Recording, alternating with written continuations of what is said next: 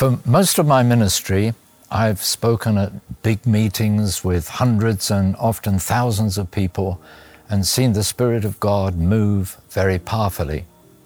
But in between those times, I've spoken at a number of residential conferences. These have taken place in various conference centers, perhaps 50 people, 100 people, 200 people or more, just depending on the size of the center. And I've always enjoyed those immensely because it's been the opportunity to take a group of people from one place spiritually to a completely new place for them spiritually. The Holy Spirit leading us step by step, session by session.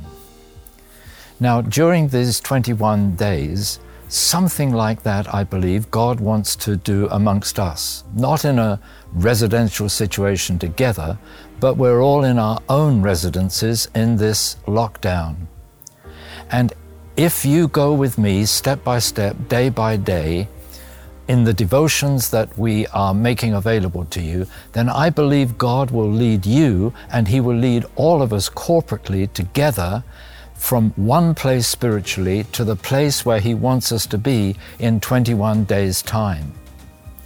So this is going to be a kind of unfolding, a revelation of the Word of God into our hearts and lives, and we will be able to respond together every day to what God is saying. And it's through that response that we will move on with God. He will take us higher and higher into the place that He wants us to be.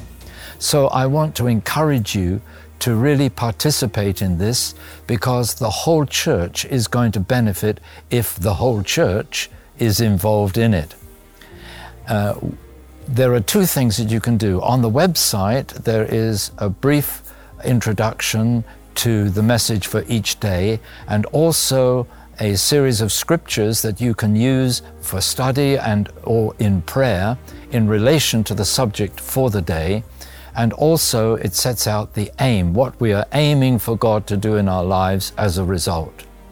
But then there is also the audio message that is really somewhere between 7 and 10 minutes each day. It's not very long, but that is the key, the crucial teaching that each of us need. It's an unfolding of the Word of God to which we can then respond together.